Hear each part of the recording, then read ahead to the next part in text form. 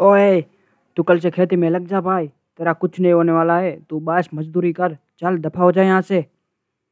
सरदार उत्तम सिंह जी के हाथ में अपने बेटे का स्कूल का रिजल्ट था और मन में गुस्सा, क्योंकि वो सब में एक साथ नापास होकर आए थे। करम भी अपने पिता को कुछ न सुने दे वैसे चलते चलते बोल रहे थे। बाबूजी, मैंने तो पहले ही कहा था कि पढ़ना लिखना मेरा काम नहीं है, लेकिन आप ही नहीं माने। और अब भी कहता हूँ कि ये खेत वेत की मजदूरी भी मेरा काम नहीं है। मैं तो देश की सेवा करना चाहता हूँ। आसमान की ओर देखते देखते चल दिए अपने खेतों की ओर, और आसमान से देखते देखते उनकी नज़र पड़ी क्षितिज की ओर। वहाँ पर उनको ऐसे लगा जैसे भारत माता दोनों हाथ खोलकर उन्हें अपने पास बुला रही है। उनके हाथ में तो हल था, लेकिन उन्हें चाहिए थी मशीन गन, ऐसी मशीन गन जो दुश्मन के छक्के छुड़ा दे। वर्ष चल रहा था 1915 यानी कि 1915 का। पंजाब के एक छोटे से गांव में बरनाला में सीधे साधे खेडूत सरदार उत्तम सिंह जी के वहाँ पर करम का जन्म हुआ। करम पहले से ही पढ़ाई लिखाई में बहुत कमज़ोर थे और पिता के अनेक प्रयत्न के बाद भी उनका मन पढ़ाई में नहीं लग रहा था, तो उन्हें खेतों के काम पर लगा दिया गया। पर करम का मन पहले से ही सेना में जाना चाहता था, देश के लिए कुछ करना चाहता था। उनका मन इसके लिए हर दिन हर सेकंड तरसता रहता था, पर वो बाबूजी को कुछ कह नहीं पा रहे थे। एक दिन आया, समय चल रहा था दूसरा विश्व युद्ध का। भारतीय सेना के एक लश्करी अधिकारी बरनाला में भर्ती के लिए आ पहुंचे। उस दिन भगवान की कृपा से 15 सितंबर 1941 था। उसी दिन करम का भी जन्मदिन था और करम को लगा कि भगवान ने खुद ही उनका सपना सच करने के लिए उनको वहाँ पर भेजा है, तो जन्मदिन की गिफ्ट के रूप में ये तक मिली है। लेकिन आज उनकी जी पिता के सामने चुप नहीं रह पाई। अचानक वो बोल उठे धीमी आवाज में, पिताजी, मैं सेना में जाना चाहता हूँ। पिताजी भी कितनी देर चुप रहे और बाद में बोले, बेटे, ये कोई मामूली काम नहीं है, बहुत बड़ी जिम्मेदारी है। अगर तू ये सोचकर सेना में जाना चाहता है कि अच्छा रुतबा मिलेगा, जिंदगी आराम से कटेगी, तो भूल जा। वहाँ पर लड़ना पड़ता है और लड़ते लड़ते मरना भी पड़ता है। ये सुनकर करम सिंह बोल उठे। 26 वर्ष की आयु में उन्होंने अपनी आई से भी बड़ा जवाब दे दिया, पिताजी, जिसने हमें जन्म दिया है उस भारत माँ के लिए मरना कोई बड़ी बात नहीं है। और बाबूजी ने उन्हें गले लगा लिया और कहा, वह गुरु तेरी रक्षा करे, जा फतेह कर बेटे। और करम सिंह जी उसी दिन से सेना में भर्ती हो गए और गांव का एक आवारा जो इधर उधर भटकता रहता था, वैसा करम अब सिपाही करम सिंह बन गया था। और प्रगति के एक एक शिखर सर करके भारत माँ की सेवा करते करते मात्र 6 साल में वो लांस नायक करम सिंह बन गए। साल आई 1948 1948 की। एक तरफ दूसरा विश्व युद्ध शांत हो चुका था, भारत पाकिस्तान आज़ाद हो चुके थे और 1 साल भी नहीं हुआ था। अभी 1 साल पहले ही बड़गांव में मेजर सोमनाथ शर्मा के साथ हुई युद्ध में पाकिस्तान को तगड़ी हार मिली थी, लेकिन वो पिछड़ने का नाम ही नहीं ले रहे थे। एक के बाद हमला करना चाहते, कश्मीर को अपना अब्बा का माल समझ बैठे थे। वैसे ही कश्मीर के तिथवाल और रिचमार सेक्टर पर उनकी नज़र पड़ी थी और उन पर कब्जा जमाना चाहते थे। पाकिस्तान ने कश्मीर को अपने कब्जे में करने की पूरी तैयारी कर रखी थी। एक कट्टर ऑफिसर था, वो अपने टुकड़ी को आदेश दे रहा था, जवानों, एक बात ध्यान में रहे, चाहे कुछ भी हो जाए, हमें कश्मीर पर कब्जा करना है। 2 दिन बाद ईद है, उस दिन हम भारत पर हमला करेंगे। पहले तिथवाल को घेरेंगे, बाद में श्रीनगर घाटी पर कब्जा करते हुए आगे जाएंगे।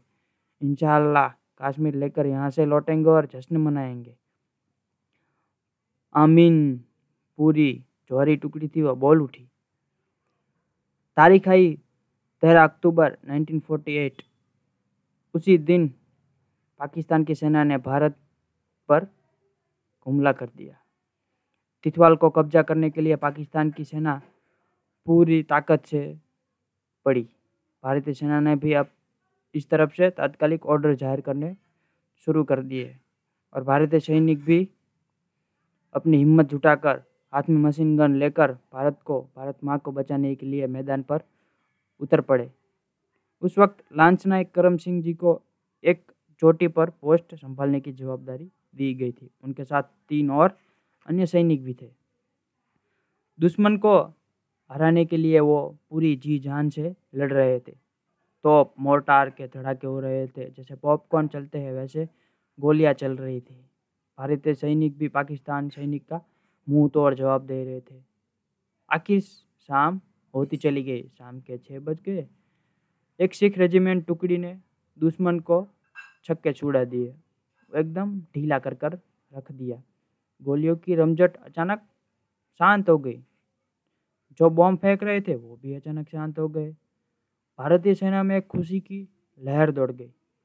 लेकिन अब सामने वाला दुश्मन शांत हुआ था, क्योंकि वो दूसरी बार और ज़्यादा हिम्मत के साथ हमले पर हमला कर सके। थोड़ी ही देर के बाद फिर से दुश्मनों ने तोप गोले बरसाने शुरू कर दिए। लांस नायक करम सिंह जी पहली चौकी पर तैनात थी। वहाँ से थोड़े ही अंतर पर दूसरी चौकी भी थी। वहाँ पर कई और सैनिक भी लड़ रहे थे। दुश्मन की तरफ से तोप मोर्टार की बारिशें हो रही थी और दुश्मन अब पूरी तैयारी कर आ गया था। फाइट एकदम जमने वाली थी।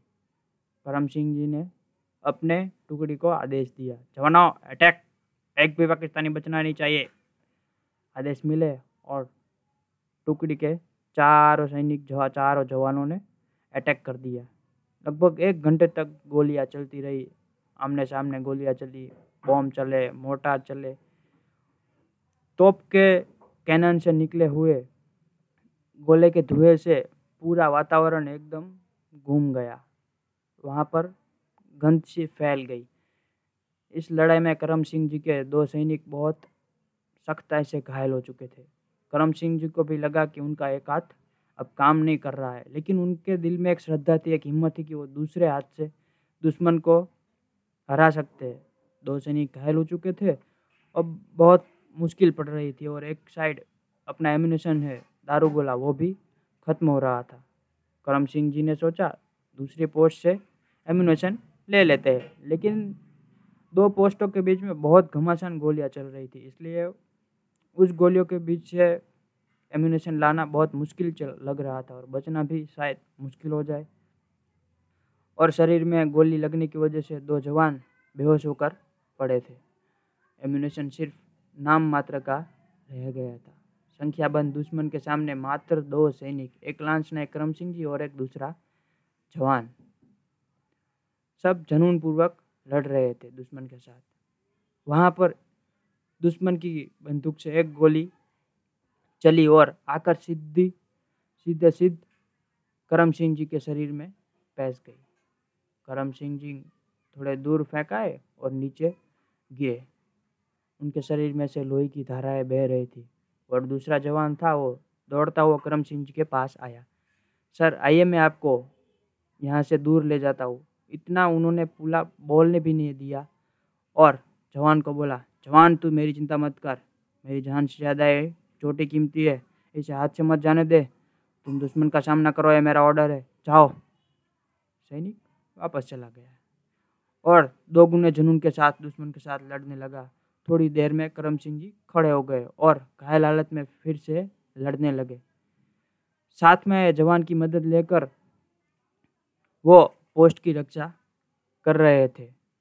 वो आगे लड़ने के लिए चले गए और पीछे आते आते उनकी नज़र चारों ओर पड़ी। सारे हिंदुस्तानी बंकर नष्ट हो चुके थे। जितने भी सैनिक थे वो बंकर के आगे भारत माँ को प्यारे हो चुके थे और वहाँ पर गिरे हुए थे। और यही दृश्य देखकर करम सिंह जी आग आग हो गए और उन्होंने और उनके साथ जो साथी जवान था, उन्होंने फिर से पोजीशन संभाल ली। अब उन्होंने प्लान बनाकर लड़ाई शुरू करी। ऐसा प्लान जिसमें हमारा एम्यूनेशन बहुत कम यूज़ हो और ज़्यादा से ज़्यादा दुश्मन मारे जाए। और दोनों ने धीरे धीरे लड़ाई लड़ना शुरू रखी और आखिर में भगवान की इच्छा से ऐसा ही हुआ। एम्यूनेशन भी ख़त्म होता गया और दुश्मन भी ख़त्म हो गए। धीरे धीरे दुश्मन ख़त्म हो रहे थे। ऐसे में ही लड़ते लड़ते अचानक 2 पाकिस्तानी सैनिक करम सिंह जी के एकदम नज़दीक में आ गए। पाकिस्तानी सैनिक कुछ कर पाए ऐसे जो बोले सो निहाल करके त्राड़ डाली और दोनों को भगवान को प्यारा कर दिया। अब तक दुश्मन 6 बार हमला कर चुके थे और लेकिन फिर भी करम सिंह जी और उसके साथी जवान की वजह से पाकिस्तान के जो सोच विचार थे वो मुरद नहीं हो रहे थे, मतलब वो सच नहीं हो रहे थे। दुश्मन उस चोटी पर कब्जा नहीं कर पाया। 6 बार के बाद और 2 बार उन्होंने हमला किया, लेकिन वहाँ पर करम सिंह जी और उसका साथी जवान चौकन्ने बैठे थे और उस 8 बार हमले हुए, लेकिन पाकिस्तानी सेना पूरी तरह से निष्फल रही। और यह सब सच हुआ था लांस नायक करम सिंह जी की बहादुरी और उनकी गुन्हे की वजह से। थोड़ा एम्यूनेशन और 3 जन की सेना और घायल हुए थे, फिर भी वो लड़ रहे थे। आप सोच सकते हो कैसी सिचुएशन होगी।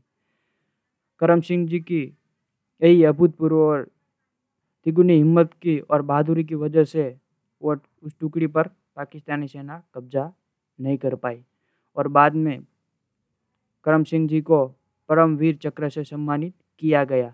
एक ऐसा सैनिक जिसने पहला सैनिक जिसने अपने हाथों से परमवीर चक्र लिया था, क्योंकि अगले समय में मेजर सोमनाथ शर्मा को शहीदी के बाद मरणोपरांत परमवीर चक्र दिया गया था।